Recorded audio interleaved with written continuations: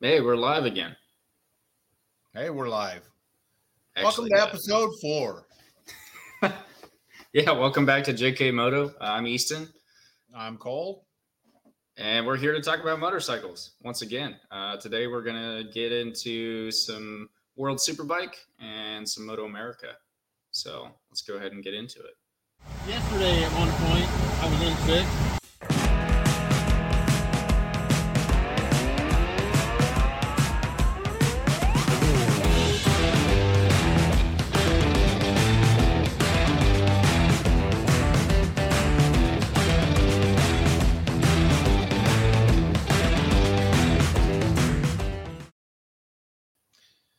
Hey, so it's good to see you. Yeah, it's great to be back. Yeah, not together this time, obviously. No, back across the country again. Yeah, so you've been on a whirlwind adventure since we were together. The party hasn't stopped with you. Absolutely not. No, it never stops. Speaking of that, I think we need to take a quick. When you're on the track and you're about to maybe you're going into a corner too hot and you know it, and so you stand it up and you go off into the grass. Yeah, kind of. Well, I would like to take one of those moments into what I would call correction corner. So, some corrections from last week. They're not too big, which is why we didn't do a low side or a high side. We just did a roll into the grass and stop there. But last week we mentioned that MotoGP riders could shoot shirts into the audience. And then right after we filmed that episode, I was looking through MotoGP's Instagram and whatnot and watched them shoot shirts into the audience. So that being said, I think a lot of the things we said are still true about other people being there. But I just want to make that quick correction. They are doing some things like that for us. Yeah, we missed that. It's hard to see everything that's going on everywhere at a track, and I'm sure as far as running a track, it's hard to involve everybody as big as those facilities are. Absolutely. One of our listeners did point out something we should have pointed out last week: headsets. There is the ability to purchase, rent headsets that'll give you the play-by-play as the race is going on at certain events. I'm not sure if it's at all events, but that is a possibility. Yeah, I definitely remember seeing those. There were probably 3 or 4 different booths spread throughout. You could absolutely pick up a headset and probably get the actual commentary going on in your headset there. And they work as earmuffs. They had that. It was a part of their big What? advertisement. Yeah, exactly. Exactly. We got more of that today. So, Right. anyway, if that's all for the corrections, that's everything I had. I don't know if there's anything else from you. I think that's good on the corrections. We'll go ahead and get back on track and move on with the episode. Okay. Starting with World Superbike. Yes, sir. I think what I'm going to say about World Superbike today is going to definitely tie in to what we talk about with Moto America later. Okay. That being, so World Superbike is in what they're calling the golden era. There's a lot of excitement in World Superbike because for the last, if you look back through, recent history, 10-year history, Jonathan Rea on a Kawasaki won, I believe, six championships straight. Everybody knew that he was just going to win. And then in 2021, you had Toprak jump onto the scene. Everybody, I mean, what an amazing racer. He's so fun to watch. Go look on YouTube. You can find videos of him everywhere. He's the latest breaker on the field. That's what I was going to say, that braking. Oh, man, that braking. He turns that two-wheeler into a one-wheeler all the time. But Toprak took the championship in 2021, and it looked like the reign had changed. Toprak was going to, who knows how many championships he could string together. Right. Blink to 2022, Batista back on a Ducati, dominates the speed of the Ducati. There's a lot of arguments that have went back and forth saying he's a really small guy on a high power bike. It's unfair for the competition. In the off season, there was a lot of talk about rule changes to weight the bikes so that everybody was on an equal weight. Mm-hmm. My personal opinion on that, they made the right decision by not making that a rule. But the quote unquote golden era that we were coming into, we're going to see Batista battling Ray, battling Top Rack. It's not just going to be one rider running away from everything anymore in World Superbike. Okay, well, that's good news. Let me preface real quick. I was busy at Moto America today, and on Saturday I was out doing some other things that we'll talk about at a later date, maybe next week, maybe a couple of weeks. We'll sweep that under the rug for now, but it will definitely be talked about. So I didn't get really any World Superbike, just to put that out there. So this is all new to me also. Okay. So the way the season's kind of shaping up in World Superbike, it hasn't went the way I think probably Dorna hoped, or World Superbike in general, this golden era, because it has turned into a Bautista Ducati fest. Nobody has anything for that man. They race basically 3 races a weekend. They do a race 1, race 2, and a Super Pole race. Bautista has won the majority of those. And I know we're not going to say spoiler alert anymore, but spoiler alert, he got all 3 this week. Well, there you go. Results for the race. In the first race, you had Batista won. Ray finished second with Top Rack coming third. So it's still just kind of your 3 guys, right. They're in a class of their own. It's you just know those 3 are going to be at the front. The problem is it's really Batista way out, Top Rack and Ray scrapping it up. Okay, we're talking a pretty big lead then, pretty far. Yeah, generally it was a little closer this weekend actually, but normally he's adding seconds on him. Okay. Once he gets to the front, he just leaves. Yeah. Then in the Super Pole race, we had the same results. It was Batista, Ray, Top Rack. And then when we got into the second race was probably the best. There was some scrapping back and forth. Both Ray and Top Rack took turns at the lead, taking it from Batista. But then it turned into the same old Batista show. Ray ended up pushing too hard, crashing out. So we got Locatelli in third. The only reason there was a different outcome. Couple things to point out. Key points from the weekend. With Batista winning again, that was Ducati's 400th World Superbike win. Hit a big milestone for Ducati. Okay. If they put however many races are left, that's probably how many more they're going to get this year, the way it's looking. Okay. Oh, there you go. And then I always like to take some time to, point out the homeboys, the local boys, the United States boys, not only talking bad about them. Got to give them some credit where it's due. Garrett Gerloff, representing Texas over there, World Superbikes back on track. They were at the Cathedral of Speed, if I didn't mention that. Garrett Gerloff had an interesting week. I think there's some real promise on the BMWs that they've got out there. The problem was, and it's fun to note, I guess, Garrett Gerloff was being followed by Baz during qualifying. Okay. They were on a hot lap. I don't know where that would have put them, but they were on best lap coming to the end of qualifying, and Batista pulled out in front of them, lollygagging, driving on the racing line. It elicited some hands thrown, things like that. Not to mention any names, but Baz may have posted, a clapping emoji and a birdie emoji on Twitter afterwards, which Gotcha. Which was pretty funny.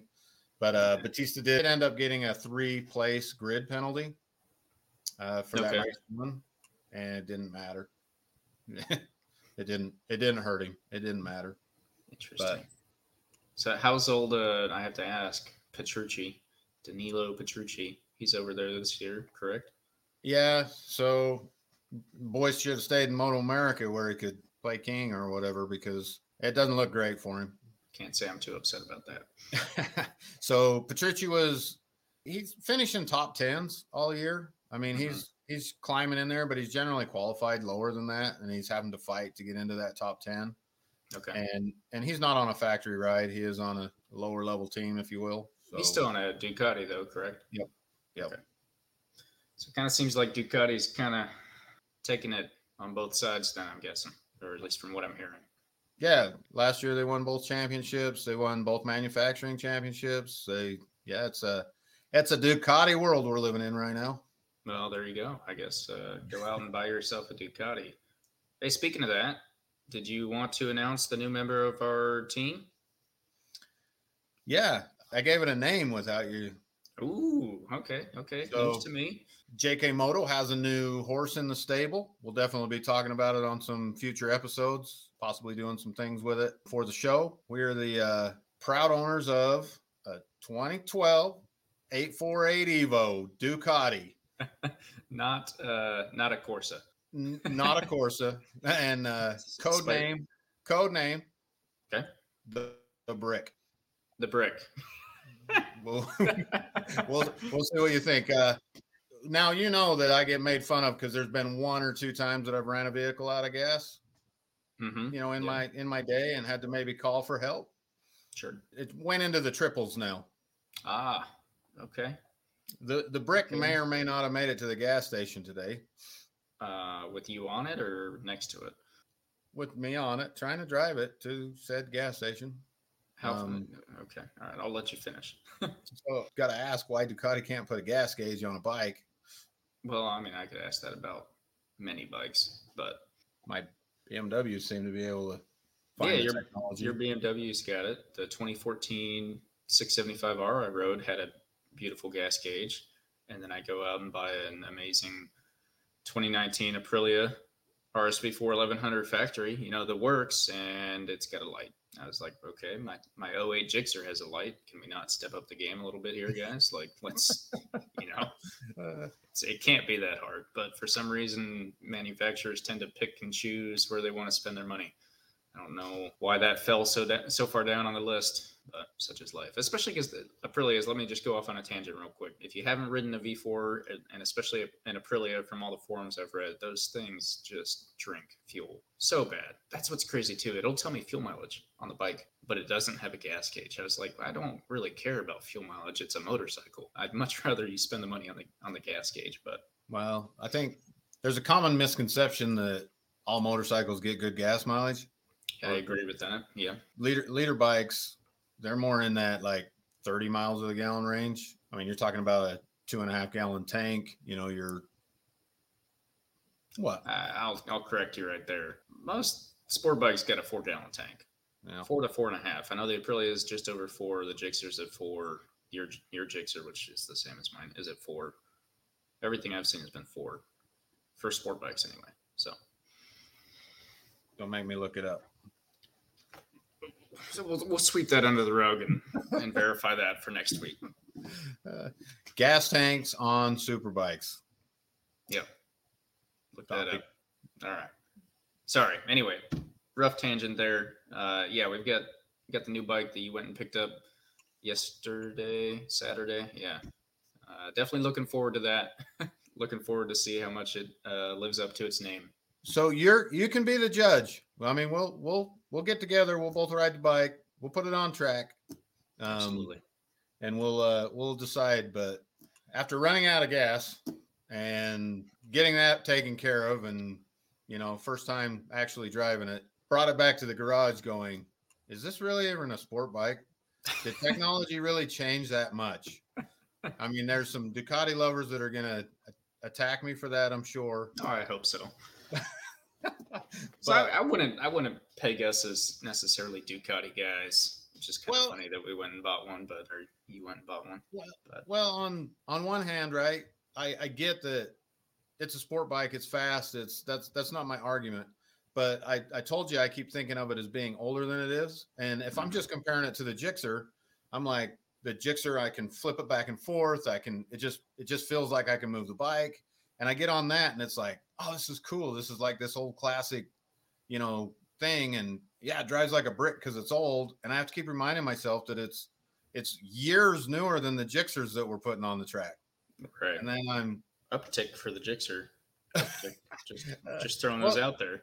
Well, it's not even that. When I put it in the garage next to the BMW, the S1000, my track bike is a 2010. Mm-hmm. And I'm sitting there looking at the technology on that bike and looking at that bike, which is dated. It's old. I mean, that's an old bike at this point, but I'm looking at it next to that Ducati going, man, that's so far advanced, so far ahead of that well, Ducati. And even just the styling, I think too, for some reason that specific year range just looks old. It looks like an iconic bike, right? An iconic Yeah. Ducati, but it's not really in that year range to be. It's not from the 80s. It's not from the 90s. Yeah, Not cool. that the 80s and 90s are super old. But they were yesterday, and just so everybody doesn't think I'm just flat out hating on Ducati, I do acknowledge that an 848 is not in the class of an S1000, even when you're comparing year to year. I know Ducati had bikes much further up the food chain, so I'm not trying to compare it directly. It's just I love the bike. I mean, it's beautiful. The thing rips. It goes nice. It's going to be really interesting to see what it does on the track. Yeah, I agree. I'm looking forward to it. I guess if we didn't have anything else on World Superbike, this might be a great time to get into Moto America, which kind of ties into the Ducati on the track in some way. Okay, yeah, I'm confusing you. Well, the man that I had an opportunity to speak with today said that he might actually be at Track Day Circus this year. He might show face out there, so that's how that's all going to tie in. Oh, okay, I understand now. So we're going to be putting the Ducati's going to hit the track at the Track Day Circus. That's the tentative plan right now. So I get where you're going with that. Yeah, I get it. But that brings full circle. Yeah, full circle. Speaking of your interview today, before we get too far into Moto America, we want to start with Easton had the opportunity to talk to Anthony Norton, aka Lugnut. Anthony is, at least in my mind, he's a local hero currently from out here in the West. So proud of what that guy did this weekend and what he had the opportunity to do. So Brandon Posh races the Stock 1000 class for Atlas Motorsports. He broke his back training or playing on a motocross bike. Mm-hmm. I believe. And Anthony Norton got the call and was able to go and fill in for him this week. That's quite exciting to me. Yeah, and it's looking like, well, and I think he mentions it in the interview, but it's looking like he might be there for the next race also. Oh, that's great. And I'll let him tell the rest, and then we'll kind of hash it out a little bit afterward, if you're good for that. Yeah. Hey, I'm Anthony Lugnut Norton, racing for Altus this weekend, Moto America, part of Apex Assassins. Nice shirt. Thank you. Yeah. Yeah, so I wanted to ask you, let's start with how the race went today. Obviously, it's not too touchy of a subject. Not at all. Yeah, as a racer, you always want more. You can go out there and set a record and win a race, and you're like, man, I could have went 2/10 faster. So right. Racers are never satisfied. Okay. I'm definitely not satisfied, but we're learning a new track this weekend. We learned a new bike this weekend, and we didn't even get a test in on this thing, so it's great data. Right. So moving forward, I think we'll just continue to progress. I think we finished just outside the points, unfortunately, both days, but went faster today. So that's something to at least hang our hat on. Yeah, awesome. Yeah. So are you going to be with Altus the rest of the year? Is that how it's looking? Or I would love to. It's a great team. Brandon Posh is an amazing rider, and technically that is his ride. And so I'm filling in until he's better. He came out to support yesterday, and he's still in a lot of pain.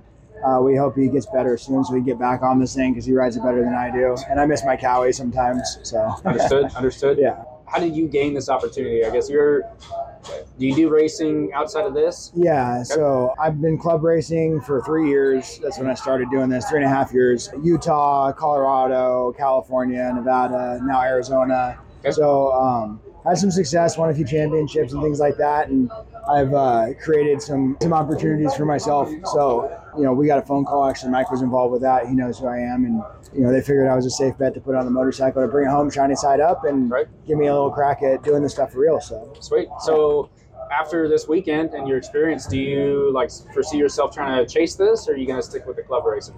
Well, we did a couple rounds last year as privateers, just my girlfriend and I. She's killer. She does everything for me, tire changes. I mean, everything except for maybe doing a spring change in the fork or something like that. She literally handles everything. So it's us two versus the world we like to laugh about. Right. So even once BP gets better and he's back on this Altus machine and riding the wheels off of it, I think we'll probably finish the year out on my Cowie and then see what happens for next season. Okay, awesome. Yeah. Awesome. Well, is there anything else you wanted to add? I mean, there's a lot of people out there that they looked forward to this opportunity probably more than I did, and the reality is if you love this stuff and you want to get an opportunity like this, get out there, race, make connections, have fun, Take a chance. Yeah, absolutely. Take a Awesome. chance. So, I guess that one last question, like any tips or anything to the, I ride at the track. The other half of this podcast, Cole Burmester, he rides at the track. Any tips to those guys that might be off the street on the track and they're like, hey, I want to try this racing thing? That's kind of how it went for me. I was a canyon carver, and somebody's like, go to a track day. I should have listened to him years ago, but 4 years ago, I went to my first track day, and then about 6 months later, I cut my bike up and made it a race bike because somebody's like, you need to go racing. If you want to go fast on a motorcycle, get on the grid. That's all there is to it, because there's always going to be someone to chase. There's always going to be someone to race with, and not just that, but like the relationships I've built in the sport are second to none. So again, take a chance. Like if it's in your mind, go for it. Just do it. Awesome. Well, any shout outs you want to give to anyone that's out there? Maybe. Yeah, big thanks to Altus again, Apex Assassins, big time supporters of me and my racing. Go ride with those guys. Legal Ride gave me this chance too. They're out of Vegas. Let's see, Crossbeam Builders. He's actually out of Utah, so he's a USBA racer. But he wanted to see me get this shot too, so he helped make it happen. And then 61 DTC. Usually I'm on these Pirellis, not these Dunlops, so that was another obstacle this weekend. This is a lot different tire, but yeah, those guys definitely made this weekend happen. So awesome. All right. Well, hey, thank you. Awesome. Thank you very much. Yeah, so that was Anthony Lugnut. I'm just going to refer to him as Lugnut because that's how he refers to himself, and I think that's the easiest from here on out. I know you've had some conversations with them. You've ridden with Apex Assassins a lot more than I have. So they ride mostly Vegas and Chuckwalla, I want to say. Yeah, they bounce back and forth. The way I see it, typically they do a couple track days at Las Vegas, and then they spend the whole summer in Chuckwalla. Okay. And then in the fall, they'll knock out a couple more in Vegas. Right. Yeah, and then also in the summer in July, for the past, I don't know how long actually, but they've been one of the hosts of the Track Day Circus. So mark your calendars. For those of you that are on, I'd say the entire West Coast, honestly. I think the UMC Perimeter is such a rare experience, and this might be the last year. They've said that for the last couple of years, but UMC is just getting harder and harder to work with, for lack of a better word, some issues. So yeah, if you have a chance, mark your calendars, July 2nd and 3rd. We'll be out there. Apex Assassins will be out there. Like I said, Lugnut said he's planning on showing up. I had the opportunity to talk to him for a few minutes more than just this interview. I'll let you kind of speak on that a little more because you've been to the circus before. Track Day Circus, it's an interesting event. It's a two-day track day. Like Easton mentioned, it's on the perimeter. If you look up the Utah Motorsports campus, they actually have 4 configurations that they can run at that track. For lack of funding, let's say, they haven't for a few years now been able to allow us to run the full course. So instead of that, they do what they call the perimeter. Which is 3? I don't have. Yeah, it's just over 3. Okay. And then the full course is like almost 4 or just over 4. So that's the difference between those. But yeah, if you want to do some top speed runs on your bike, that's the one to do because that's a long straightaway there. Yeah, it is. Yeah, you can floor the bike and think about it.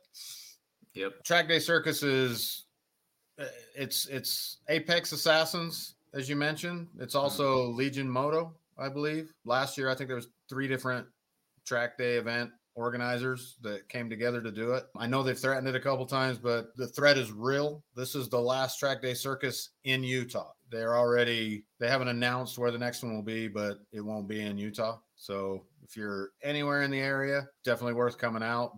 They try to set up a lot of different things, bike shows, axe throwing last year. You had, mini bikes racing around a cone course in the parking lot, trying to see who could set the best lap times, stunt bike riders, all those things. It's more of an event than a track day. It's even if you're not riding, you should come out, check it out.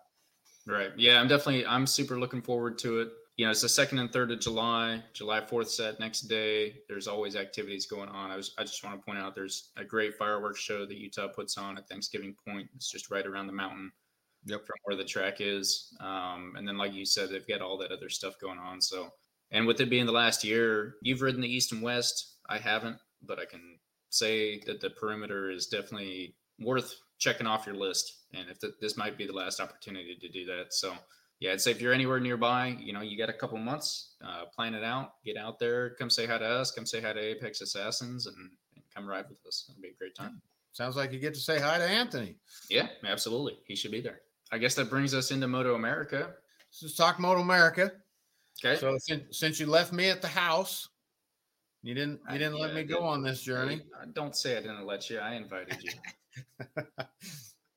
I think while it's fresh, we took some hits at Coda coming off of that race. We took some maybe hits at the facility, or I thought of a few more that I'd like to not bring up, but you know what they are. Mm-hmm.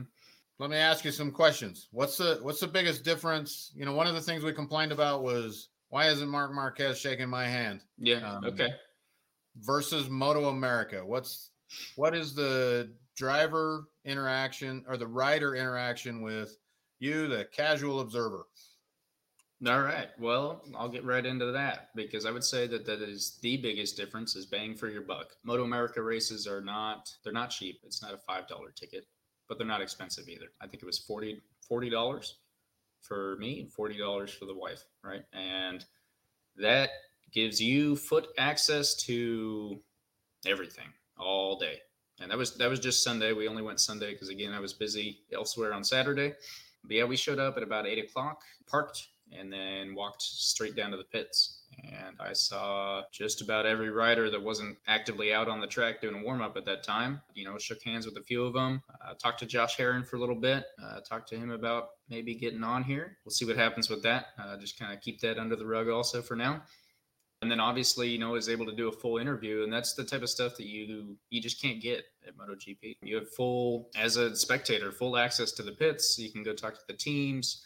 You can see what they're doing. You up close and personal to the bikes. I'll tell you, it was weird hearing Harleys down there in the pits this morning, warming up. Hold on, let me interrupt, because you jumped to one of my next casual question.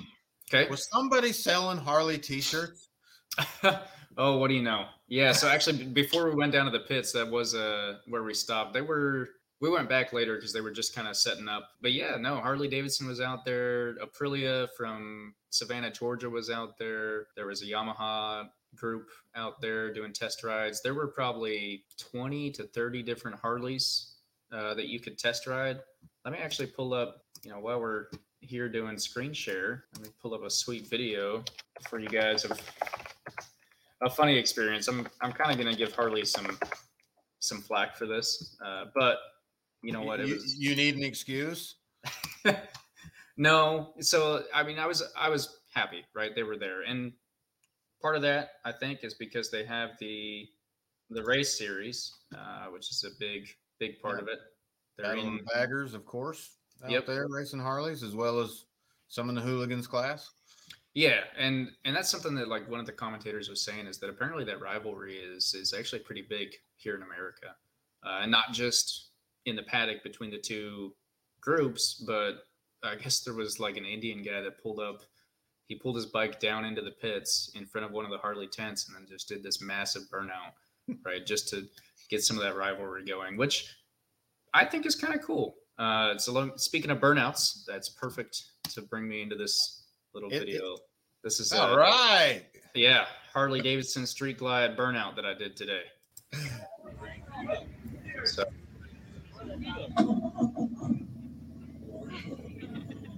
What is this? Don't worry. It's coming. It's coming. Here we go. Notice the rev noise versus what my hand's doing. Oh, yeah. Look at that.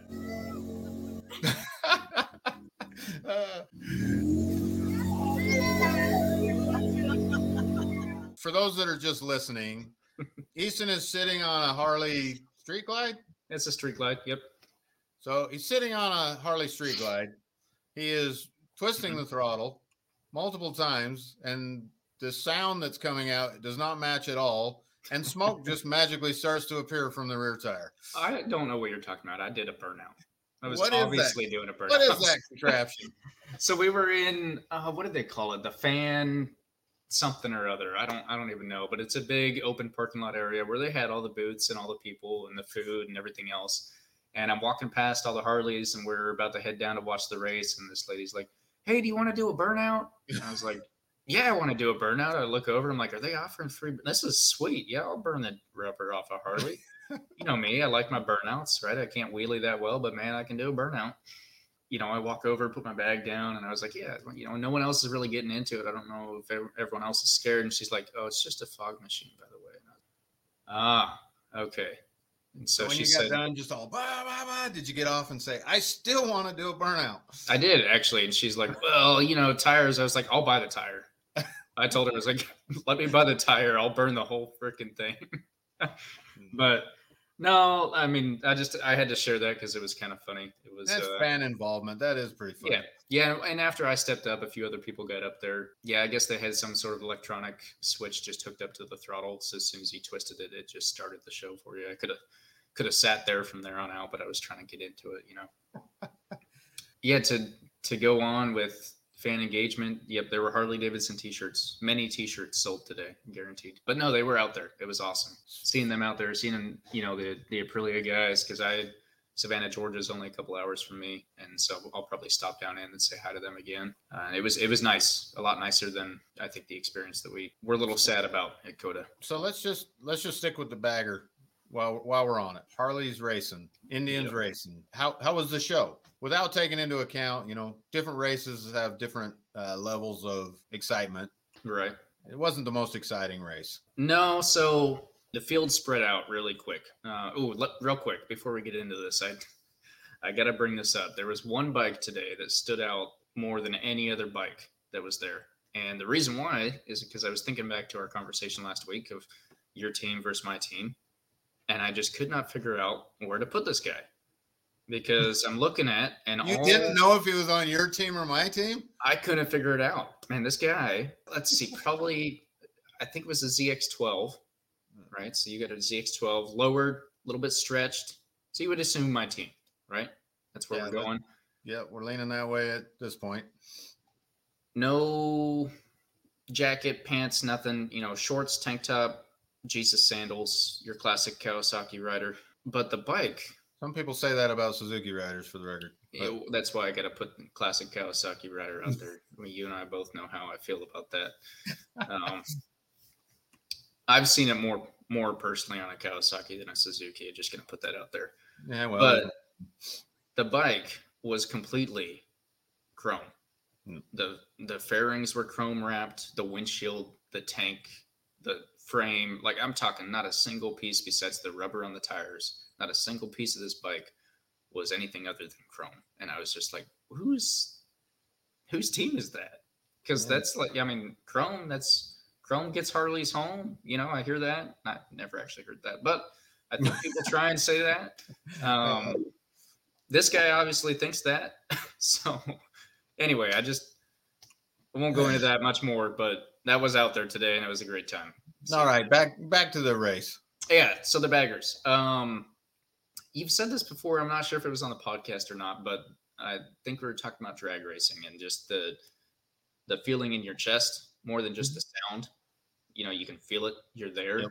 I felt that from the bagger race more than anything else when they were all together, right? So we were sitting for every race that we watched. We were sitting in right at corner 10A and 10B, which is where the main grandstands are. I'll get more into the Road Atlanta layout for spectators later, but great place to sit. Absolutely loved it. A lot of action there, and watching those Harleys. So you're coming down the back straight, or not the back straight, but a straight-ish, coming in pretty hot, and then you take this quick left, quick right, and then you're going down towards the main straight. It was insane watching all the other bikes. It was even more insane watching these guys throw these big baggers back and forth in that corner and watching how well they actually handled. And that's something that got spoke about a lot, was how well they handle so they have a minimum weight of 620 pounds. And then I have to weigh that. Yeah. The minimum for the class is you have to weigh at least 620 pounds, which is heavy when you think about it. There's an extra 200 pounds on your classic street sport bike. Yeah, it was impressive. And then, like I said, before they got spread out too far, they were just the thumping, heart pounding, literally just feel all that pressure from the exhaust in your chest. It was actually really cool. I really enjoyed it. Kind of funny because a lot of people, they did that race last, which tip to Moto America. If you want to get more people out for King of the Baggers, maybe I noticed you do your stock 1000 first thing in the morning I feel like to get people there. And then maybe they don't watch the races in the middle, but they're there because they're going to stay till the Medallia Superbike, right? Right. If you put the King of the Baggers before the Medallia Superbike, chances are you'll get more spectators there, because once the Superbike race was over, half the grandstands cleared out and all the Harley riders, stereotypical kind of looking Harley dudes, were up on the fence watching, which is great. That's great to see. I'm glad those guys were out there, not trying to take hits at anyone there, but for Moto America, I think you could kind of lend that more towards more people watching it and getting interested. So I have some really strong opinions on going back to the rivalry thing. okay. I have some strong opinions on the Indian versus Harley. I think we could maybe do a whole episode on the history of that rivalry and let people decide for themselves. So I'm not just throwing my opinions into it. Right. But it is interesting. I don't know how many listeners, or I don't know if you've ever really paid attention to flat track racing.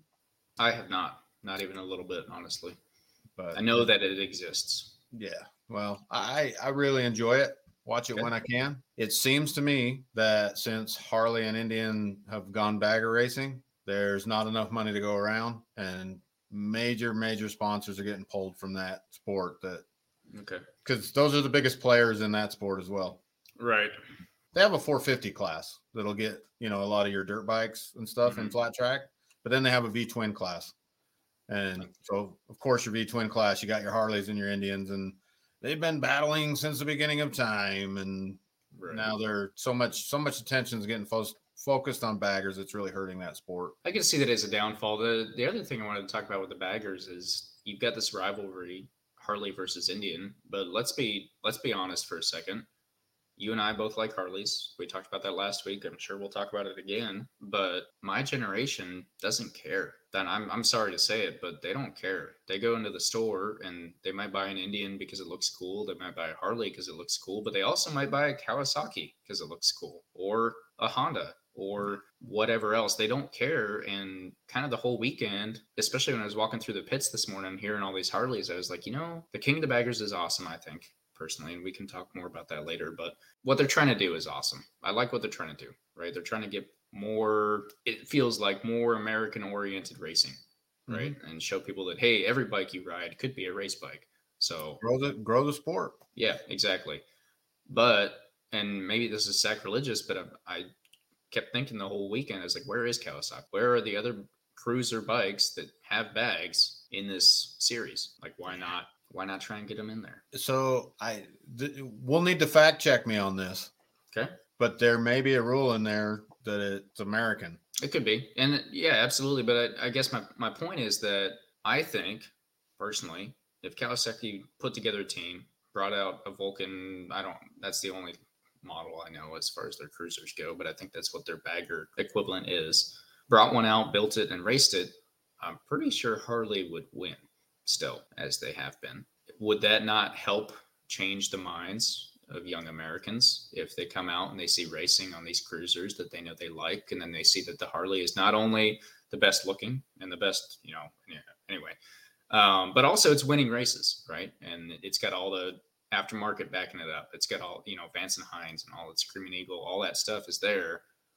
Would that not help also bring people towards Harley if you had more than just Harley versus Indian? Yeah, that's a way I haven't thought about it before. Harleys beating Indians or Indians beating Harleys, that's one thing. Maybe from your generation, like you said, that they need to see them beating the Suzukis and Kawasaki's that they love. Right.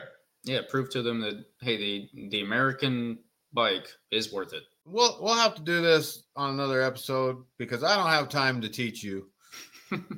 But okay, our generations are just so different. When I was a kid, on any street block, you knew that one guy had a Harley. He must be rich. He's either a crazy biker that stole it, or he's rich, one or the other. And there used to be waiting lists at Harley Davidson dealerships. If you wanted a certain color, you were waiting. There was 6-month waiting list, 1-year waiting list. It was such a status symbol to have a Harley. Right. And at some point, and we'll get into that at a later date, but at some point they changed it. It's just, you get a Harley and you get a Harley and a Harley for everybody. And it watered down the pride people had in owning a Harley in the first place, I think, to where, everybody's got a Harley. So it's not a status symbol the way it used to be. But even watered down, I think that even kids your generation, even you, let's call you out. Okay. Okay. You got a Harley. I do. It meant something to you. I don't care if you lie on this podcast or not, but it meant something to you as like a check. You were like, I've owned a Harley. I have a Harley in there. And it was a bigger check than owning a Kawasaki would have been as an American. I agree. No, there was definitely so when I lived in Washington, I lived by this pub, and there were always bikes parked out in front of the pub, right? And I would drive my Gixxer past the pub, and I'd kind of be a little like, these guys hate me because they're all just big old Harley Davidsons, right? The big old V twins thumping and whatever else. And I was like, these guys hate me. I'm not cool. They're cool. I'm not cool. I'm a different kind of cool. The first time, in fact, on my way home from buying my Sportster, which is just a Sportster 1200, nothing super crazy. But on my way home, I drove past there with this new sense of pride. And I swear, this probably isn't true and I'm making it up in my head, but I remember a couple guys being out there and looking at me and giving me the good old nod of approval. Like, yeah, you, son, you have made it. I was like, I have made it. Thank you very much. I have made it in life. Yeah. So just imagine that feeling, sense of accomplishment, or that sense of checking a box or whatever, times 1,000, right? Mm-hmm. It was such a big deal to bring a Harley home. Such a status symbol. I would compare it to, in America, it's a status symbol to buy a BMW or an Audi, right? Yeah. People think it is, even though in the world we're living in right now, that's still stuff coming from the past, because right now you can go to a dealership and you can find certain BMWs that cost the same or less than the Toyota or whatever. But when you pull that BMW in your driveway, it's still a status symbol compared to bringing home a new Toyota, even if the Toyota costs more. Yeah, it is. That's what Harley has. That's what they had. And that's what's being watered down and has been being watered down. And I don't know that they'll ever get it back. Maybe. I don't know. I do think, sorry not to throw you way off there, but we got to get back on topic. But to close that up, I do think that bringing a few other manufacturers in could help my younger generation, because right now you're really just appealing to the older generation that is already made up their minds, and building that rivalry there. Sure, that's great, but it's not going to grow. It's just going to stay where it's at. And when that generation dies off, it's going to die off with it. So if you want to bring it up the right way. Fair enough. Anyway, moving on, so we don't get too far off talking about cars and BMWs, because we'll talk for hours. Well, let's talk about, so the Moto America was way more fan engagement. Mm-hmm. Yep. How about, so I joked about the Harley t-shirt sales. Of course they're selling Harley shirts. They're racing Harleys on the track. That's true. But that being said, how was it? Because you mentioned a lot of local dealers, which is something we brought up in the last podcast. So it sounds to me, I don't know the answer to this, and I don't think you do either, but is the feeling that Moto America is more open to, hey, Savannah Harley, get down here. We'll open up a spot for you. Maybe it's cheaper. Maybe it's more accessible. And I think that's less Moto America and more the racetrack. And especially for Road Atlanta, because they have so much space there in their infield. Right. So I think they say, hey, we're doing an event. Who wants to come out? And I don't know. I haven't looked into that, but it kind of felt there's definitely room. Yeah, there's definitely room. It's got to be cheaper. It's got to be easier. The other thing is that you bring in so much more of a local crowd also, right? Because there are so many people there in the stands and camping that have obviously been going to Moto America at Road Atlanta since the beginning. Right. And they just know that's what they do every year, right? And so, right. Yeah, from that side, absolutely, I'd say it was probably more accessible, a lot easier. So how many vendors, to finish up with that question, how many vendors were there versus the COTA event? That's rough because COTA's so big that there were definitely less vendors there, but more of the ones I would like to see. Less of the big guys, you're like just Alpenstars period, and more of your local, like I said, Aprilia out of Georgia, the local Harley. I think the Yamaha was just the Yamaha trailer that goes everywhere, honestly, because they had the same bikes that we saw at COTA, the same tents, the same everything. But like your food trucks, even, honestly, your food trucks are all local. There were quite a few of those guys out there. So less overall, but easier to get in and more approachable, friendly hometown guys. It's not someone you've never seen before. It could be the guy that you go to his dealer every day. Or, you're bringing your friend from up the road that's never been to this dealer, but the dealer because you take your bike there, you can introduce him and and build those relationships a lot easier. Gotcha. A lot more low-level, personable people, I would say. A lot of times we hear that, like a barber, tracks in the U.S., we always hear the problems with tracks. Mm-hmm. There are quite a few tracks, I think, in the U.S. that the track itself, maybe with some improvements and some paint and spit polish, the track itself could host some MotoGP bikes, but the facilities cannot. That's why I asked maybe a silly question, but seating, bathroom, what are they lacking there? As a guy that's never been to that facility. So I never made my way around to, they've got this big building across from the pits. And it looks like where all their official stuff happens, where they're controlling cameras from and everything else. And I never made it around to there. I will say that the live coverage, they mentioned it during it, but they have more microphones this year and things like that. So technology wise, they're vamping up. But Road America is 100% a camping track. If you're going to watch a race, you might as well go for the whole weekend. Bring your trailer, bring your tent, bring your whatever, and camp out. Because their grandstands is this, it's at turn 10A and B, and it's this shelf of cement steps that just go up the hill. And they're cement in quotation marks, falling apart, pretty beat up, not comfortable to sit on. But most people there knew that, right? And they brought their canopies, their chairs. A couple guys had grills out there. I didn't see an actual bathroom facility the entire day I was there. Again, I was only there for a day, and I didn't explore super far. But most of that infield, it's a big infield, big track, big infield. There's trees all throughout. Most of it is just taken up by camping spots. There were so many campers out there, which is awesome. That's great. You can camp pretty much the entire perimeter of the track. Pick your corner for the weekend, bring a TV, watch it live while you're watching it at the track. That sounds like a great weekend to me, but that's kind of like the best way to experience that. There's no really main grandstands that are perfect for it. The only con I'll really give that is, well, I guess two. If you're going in not knowing that and all you take is, yourself and a backpack with some water, you might not have the best day. Luckily it's Moto America, so you can walk down to the pits. You can wander around. You don't have to sit in your seat, seat 12A. There's no such thing, right? You just kind of sit where you want, walk around, talk to people, whatever. So it kind of makes up for that. Moto America could have a bigger TV, right? Right across from our grandstands was their TV. I saw them at the Ridge last year. They were fine at the Ridge where they were. They were not quite big enough, or this one anyway. It wasn't quite big enough. I could barely see it, but it was there. I watched it. The track's it's 2.5 miles, but they were doing low 120, 124s. So low to mid 120s. So they came around pretty consistently. So it wasn't too bad in that aspect. This is backpedaling just a little bit, but did you notice how much a beer costs? I never looked. I can say the food was expensive.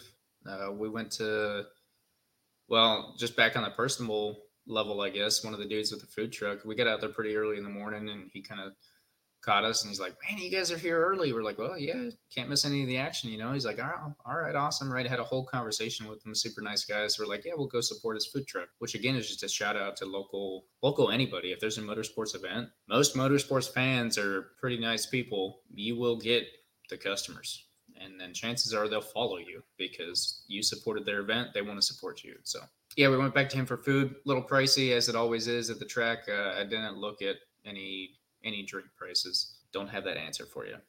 Probably cheaper than Coda. I hope so. Not many people can afford to drink there. Yeah. So what else can you tell us about the track to sum that up? Road Atlanta. Another quick tip for Moto America, print out a freaking infield map and hand it to everybody that drives in, because I drove in and I was like, okay, I'm just going to follow the person in front of me. Then they pulled off into somewhere random and I was like, there's no sign. There's no one here. Am I allowed to park here?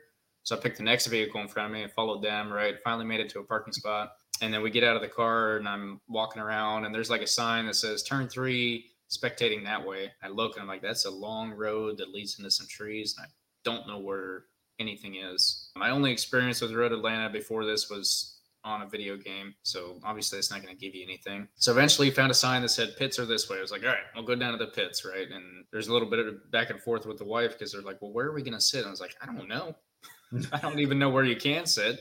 And we ended up we almost walked all the way up this hill, but we pulled over and stopped to talk to a couple that was camping there. I was like, hey, where's the best place to watch? You guys look like you've been here before. They're like, oh, there's some grandstands over at turn 10. Just walk back over the bridge and you'll get there and there's a TV over there. I was like, okay, right? That sounds good. So having a map of the infield would be really nice because it's big enough that there's roads, like 2-lane roads, just going all over the place in there. In the It's very- forest. yeah, in the For those who trees, don't right? know, it's in the forest. Yep, in the trees, in the forest. Very hard to navigate if you don't know what you're doing, and especially where we showed up so early in the morning and it wasn't like packed and there were no noise or crowds of people to follow yet. But beyond that, great experience. Turn 10 is a great place to watch from. The TV was just big enough that you can watch the whole race without too many issues. Next time I'll pull out the camping chairs and take them just so it's a little more comfy. But beyond that, yeah, I'd just say if you're planning on going to Road Atlanta, maybe look up a map of the infield beforehand, take some chairs, take a canopy, umbrella, whatever. It's not like MotoGP. It's not like COTA, so there's not rules really. It's super laid back, easy going. You can kind of do what you want. So make an event out of it and get out there and go watch the race local. Very good. So were you sitting in them camp chair, broken bleachers, whatever it may be, and were you jonesing to put a bike out on that track? Where's that one fall? Yes. Yes, kind of. I was until I looked at the lap time. This is a 2.5 mile track. To put that in perspective, right? I'm looking at it right now, 2.55 miles. The ridge without the chicane is 2.35. So 0.2 shorter. Moto America is running like 135s to 140s at the ridge. So 10 seconds slower, which you and I both know what that looks like. Yep. That's a big difference. So this is a fast track. Yeah, there's a lot of big power areas. Definitely one I want to check out. Again, I have minimal video game experience on it, but even that, and then a few videos that I've watched have told me that, yeah, I want to put a bike out there. And then just watching that turn 10A and B. Oh, absolutely, man. Watching the bikes come down that hill. You watch the race today, and obviously I was there live. They come down that hill. They're so heavy on the brakes. They whip it left. They whip it right. They're right back on the gas really, really hard. The bikes are buckling and just shaking. I was fearing for Josh Herrin out there. I'm rooting for him. And every time he comes around that corner, exit out of turn 10, the whole bike and him are just wiggling back and forth. And I was like, man, is he going to stay on that thing? And he did. Well, that brings us into the racing. It does. Turn 10 is, I'm sorry about this, but was turn 10 where you could have brought your marshmallow sticks? Yeah. Yeah, before we get into that, how about Cam Beaubier? I don't know if he has any skill. I think it's the BMW. Okay. No. All right. Yeah. Great job, Cameron. That was awesome. What an exciting way to start on Saturday. I mean, the brakes. Man, every time I'm like, is he gonna? Oh yeah. Oh wow. Okay. Just out braking, man, every single time. And I got to give it up for Josh Herrin. We both love him. I think we love him for that move he made at the end. That's why we're here. That's why we watch racing, is for stuff like that. People that are willing to put their life on the line for my benefit. I know Josh Herrin did a lot of work this year. They were saying that all weekend. He got his factory ride with the big boys. It was clear this weekend that work paid off. I know race 1, he took third and he was 1.9 seconds behind, but he posted on one time he was close to 3 seconds back.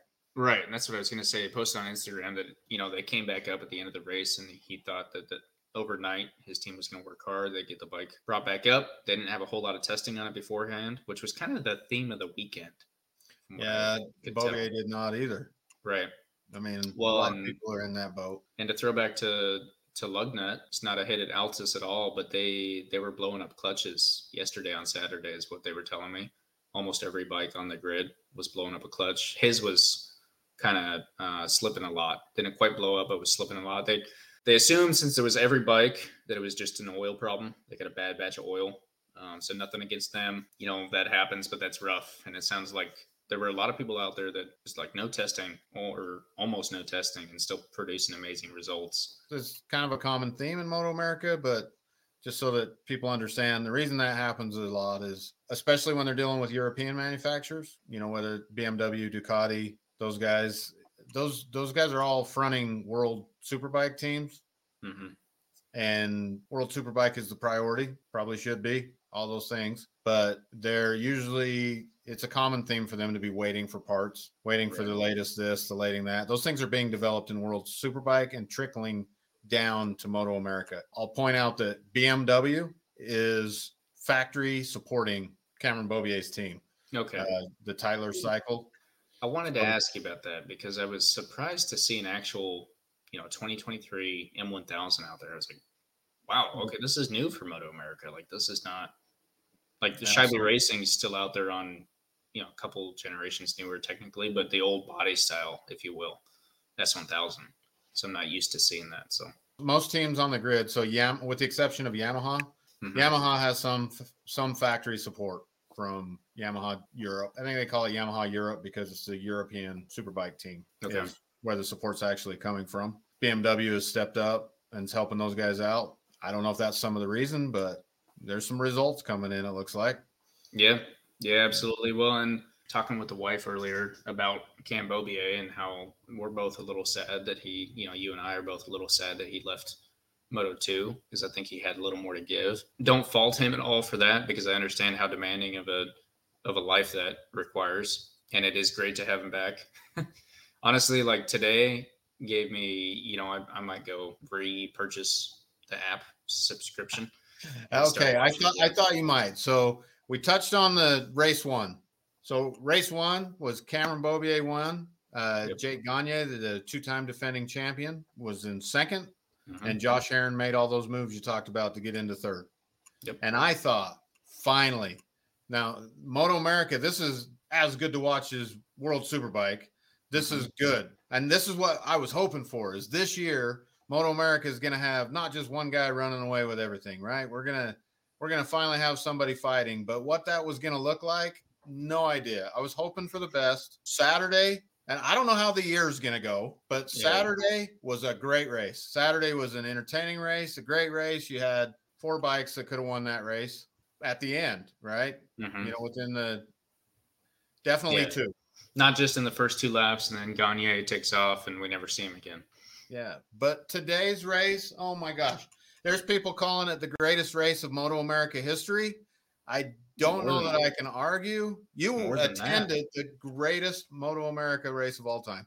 There are people talking about this race as possibly the greatest superbike race of all time. Oh, which is, it might be a far call, but I mean, it was awesome. It was amazing. So what's the race you always point back? Australia. MotoGP race. Australia in 2015. Yes. That race, you always want to say, you need to rewatch that. Right? If you can find somebody that doesn't watch motorcycle racing and just play today's race, they don't know any of the people, just play today's race and then play that 2015 race. This Moto America one dominates that one. All right. I'll watch them side by side with someone that hasn't watched it before. And I'll put that to the test. I will put that to the test. Put that to the test. Today you had a Herron coming from third, jumping all the way to the front. You thought, now he's going to, it was crazy that he made it there. I didn't anticipate him doing that. Not that I didn't want that to happen, but I didn't anticipate him doing that. But then once he got there, you were like, now he's running. Now he's gone. Yeah. And Beaubier just stuck it back to him. And it turned into a back and forth. It was a great race. I challenge anybody that doesn't watch Moto America to race 2, Atlanta 2023. Yep. Road Atlanta 2023, race 2, Medallia Superbike. Go check it out. But yeah, and I can say turn 10, that's where everything was. The marshmallow roasting you mentioned. Poor guy. A bummer to see. The guy's name. I don't mean to make fun of his. Jason Waters. Yeah. Yep, Jason Waters. Well, and then Cam Peterson's bike just blowing up on the straight out of nowhere. Oh, man. Did you haven't got a chance to watch it on TV yet, right? But I saw like a little bit of the replay. Again, the TV was a ways away, but it looked like a Tesla rocket there for a minute. Yeah, all I remember seeing is like he's riding down, then all of a sudden just white smoke. Oh, it was flames, big flames. But they got that one out, right? Yep. But it was right after the other one, so you had to start going, what is going on? Yeah.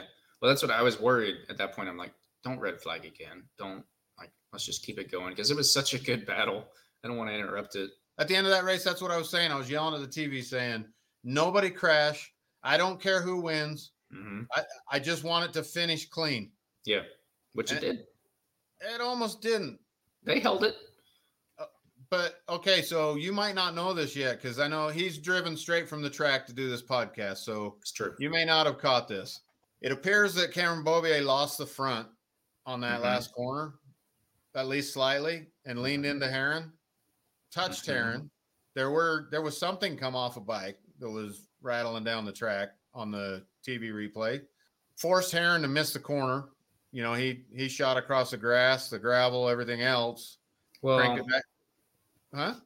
So I watched all of that live, and then Right. I was there long enough to hear the announcers mention what you mentioned. But from my view, it looked like, and why I was giving Josh Heron so much credit was that it looked like he lost that place because Cam Beaubier moved out into him a little bit, lost it, moved out into him, bumped him out.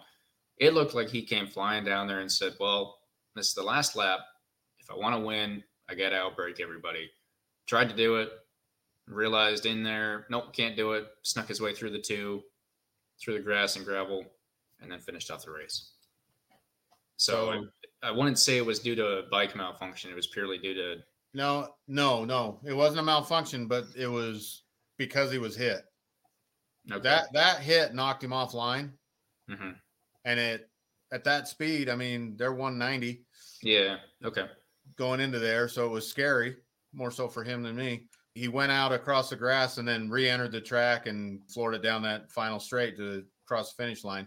Took him off the podium, but there were some real emotions flying when they crossed the finish line. And Cam knew, maybe not that he had done something wrong per se, but he knew that he had touched. Right. He knew that he had caused it because before Heron even got to him, he was already turning around looking behind him. You know, he had his hand up trying to tell him, and understandably, Heron was throwing stuff. Yeah. Well, he could get his hands on. Hey, after a race like that, another race where you've been fighting to get to the front and then somebody bumped you. I think they said the lead changed 10 times in that race. Easily. I can tell you, I would watch Josh Heron take it, and then they'd go around, and I'd be trying to watch the TV, but also watching the straggler bikes. And then they come around, I'm like, that's Cam again. And Josh Heron doesn't take it. And they come around, it's Josh again, and Cam takes it. I'm like, what?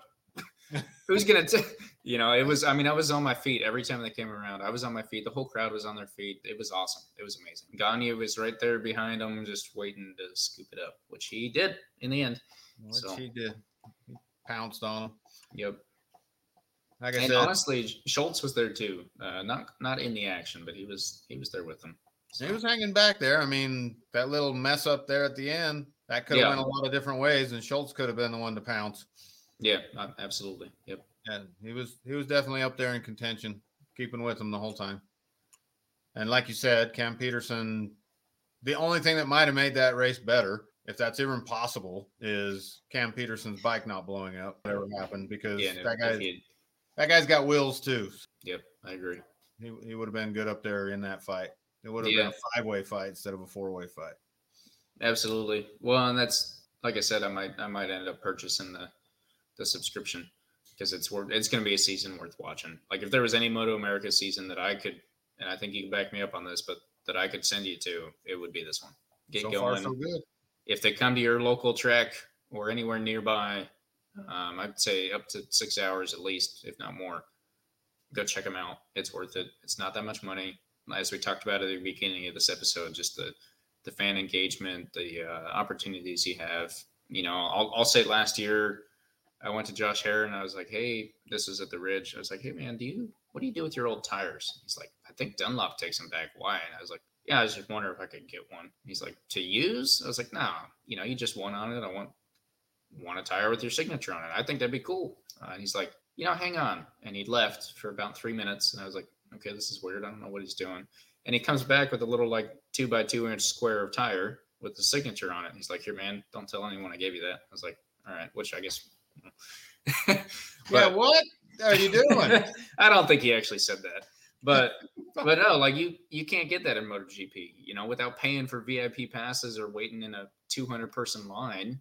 You can't even get within 20 feet of a rider. and you go to Moto America for $40 and you can go wherever you want and talk to whoever. And, I'll say be polite and be respectful. Don't be the guy on the Indian doing a burnout at the poor Harley guy's shop.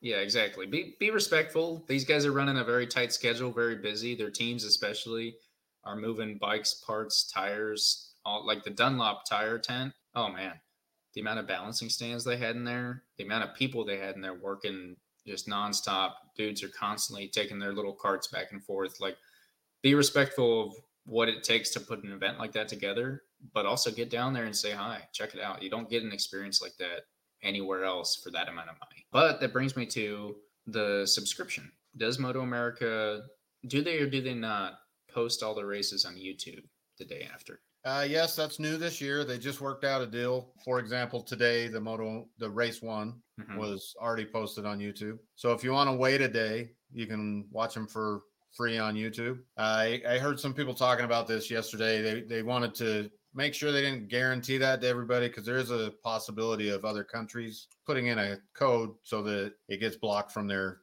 local YouTube if they've got some previous contract with Moto America. But that makes sense. Check it. Sorry, I did check it today. It is on there. It was posted already. Okay, because that's what I was thinking the whole time. They were promoting their app a lot this weekend. There was a lady from NHRA out there that was like, at the end of the day, she's like, I'm going to go home and download the app, get the subscription because this is the best stuff I've ever seen, which I agree. Absolutely. I just remember when I had the Moto America subscription, it was on the pricier side. And I kept thinking, I'm like, hey, for what I'm getting, you're charging me a little bit too much money, especially since it was available on YouTube. I can go back and watch every race, the full race on YouTube the day after or whatever, which that's different because if MotoGP had all their stuff on YouTube, the full races, then absolutely don't pay for the app, because chances are you can't watch it live in America anyway, because it's at 3:00 in the morning. Right? Moto America is always going to be at a reasonable time because it's here in America, right? You got your 4 however many time zones, and that's it. So at most you're 3 hours ahead or behind. So from that aspect, for live racing, yeah, it's definitely worth it. And I don't remember the price. I just remember it being a little bit on the pricey side for what I felt like I got. I don't want to get quoted on what it is. It's under $100, $89 or something. Could be 69. I could be completely wrong. Right. But I do know that for people listening, as the races click off, it gets cheaper every time. You can buy the remainder of the season for less and less money and also if there's just a race you're super excited about, maybe you don't want to watch any race but Barber, you can buy individual races straight through the app. It's easy to cast. I only bring that up because for the life of me, I can't figure out how to cast the WSBK app that I also have. There are a few shortcomings with the app. Do that another day too. There's some things. Well, if Moto America's listening, I can't find the schedule. Like they wait for the week leading up and then they post the schedule, like the events, the play-by-play, the Friday, Saturday, Sunday.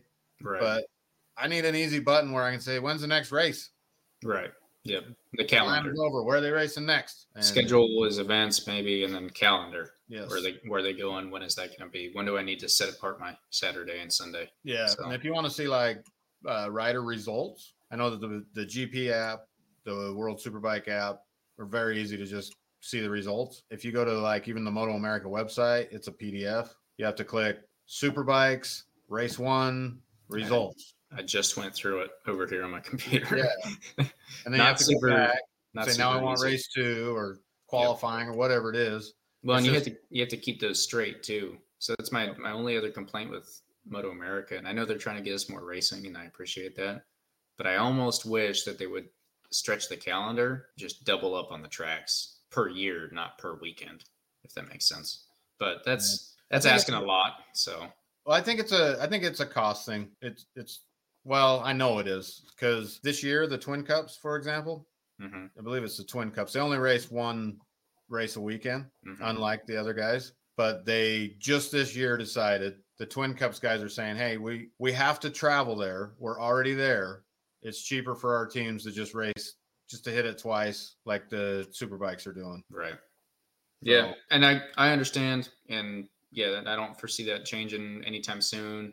Dream World, hit them all twice or add some more tracks. Hint, UMC. I know they're hard to deal with. Let's get that figured out though. We're gonna work on that. Yeah. We will. Going back to the apps. Okay. On the apps, one of the biggest differences I see is on Moto America. When it's live, it's just playing live. If you open the app, boom, it's at the top of the screen. It's just playing whatever's going on at that minute at the track. Okay. That makes sense? Yeah. And then it'll take a little while after the race for them to post, but they'll generally post a video of the race, a separate video of the interview at the podium. So they'll do a separate video with the first place interview, second place interview. Those are all placed in separate videos, which is convenient at times. Watching it live is great, except if you miss it, you gotta wait. If you're not there, then I gotta wait for it to post. Yeah, same with MotoGP. I don't know how World Superbike is, but they're the same. They're both Dorna, so there's some similarities between those apps for sure. Right. Well, that's it. I guess I can't say it enough. If you're here in America and you like motorsports or motorcycles, especially, or honestly, if for some reason you're a football fan that's watching this podcast or any other sports fan and your summer's feeling real empty because you don't have a team to follow, I've got a sport for you. It's called Moto America. Go check it out. At least start watching on YouTube the day after. See what you think. Definitely watch again. Race 2, Road Atlanta, Medallia Superbike is worth a watch. You don't need to be invested in the teams yet. Go check it out. It'll get your heart pumping, get the adrenaline going. It is worth watching. Yeah. One more time. Start with this week. Race 2. You don't need to know who they are. Absolutely. You don't. We might need to sweep this, but that's what my other thought was. Moto America Fantasy? Is that something we can get going? Is that something that Moto America could put together? Is that something that another company, maybe an app person out here in the U.S. could put together? Just a thought. I don't want to stay on that for too long, but I think that, us Americans, we love our fantasy. We love buy-in. We love that investment. We go all in, right? Like you pick your team. That's your freaking team. Even if they suck, that's your team. And you go all in and then you build this fantasy. And fantasy just gets the fans more, gives you a reason to watch, right? And maybe your guy wrecked out last week and he's in the hospital, but your fantasy team is a completely different set of people. So you still have a reason to watch. Is that something we could do? Just throwing that out in the universe for now, and we'll see what happens with that. That's about all I had for Moto America. I think we touched both Saturday and Sunday. Can't say it enough. Go watch the race and keep watching them. Okay. Well, I think we're about ready to get out of here. Yep. But before we do, let's preview next week's podcast. Let's do it. Got some good stuff coming up. What can you tell us? So I'll keep it light. I don't want to get into too many details, but if you've seen my Instagram or JK Moto's Instagram, I'll just throw this out there now. Like, comment, subscribe on YouTube, follow us on whatever platform you're on. We're on every podcast platform there is now: Google, Apple, Spotify, Amazon, Samsung. The list goes on. Check us out. Follow us on Instagram, @JK Moto Podcasts. That's where we'll be posting little teasers and kind of updates so you can know like what we're going to be doing for the next episode and what we're doing in our motorcycle related lives. With that, what I was doing Saturday, I was at Atlanta Motorsports Park, which we're lucky that I didn't get that name mixed up with Road Atlanta because they're so similar and only 45 minutes away from each other, which made for a great weekend. I took my Gixxer out there, obviously, my track bike, and then I took the Aprilia out there. And so next week we'll be covering that racetrack. A couple of the guys that I talked to there, we rode with Evolve GT, great group. So we'll be covering that, and then we'll be covering how the weekend turned out. Should be a good discussion. I think we'll click that into next week right behind MotoGP. Hopefully our MotoGP coverage doesn't go too long. We'll see how it turns out next week. Looking forward to it. Yep, it'll be good. I don't want to give anything else away. Otherwise, I'd go right into it right now, but I don't want to give anything else away. So I guess we can go ahead and wrap up. Yeah, I think we're good. Cool.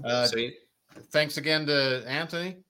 Yeah, Anthony and the whole Apex Assassins team. Honestly, we were talking with another guy out there from their team. Thanks for supporting Anthony. Thanks for letting us do track days. We love it. And if you're on the West Coast, you're not riding with them, go ride with them.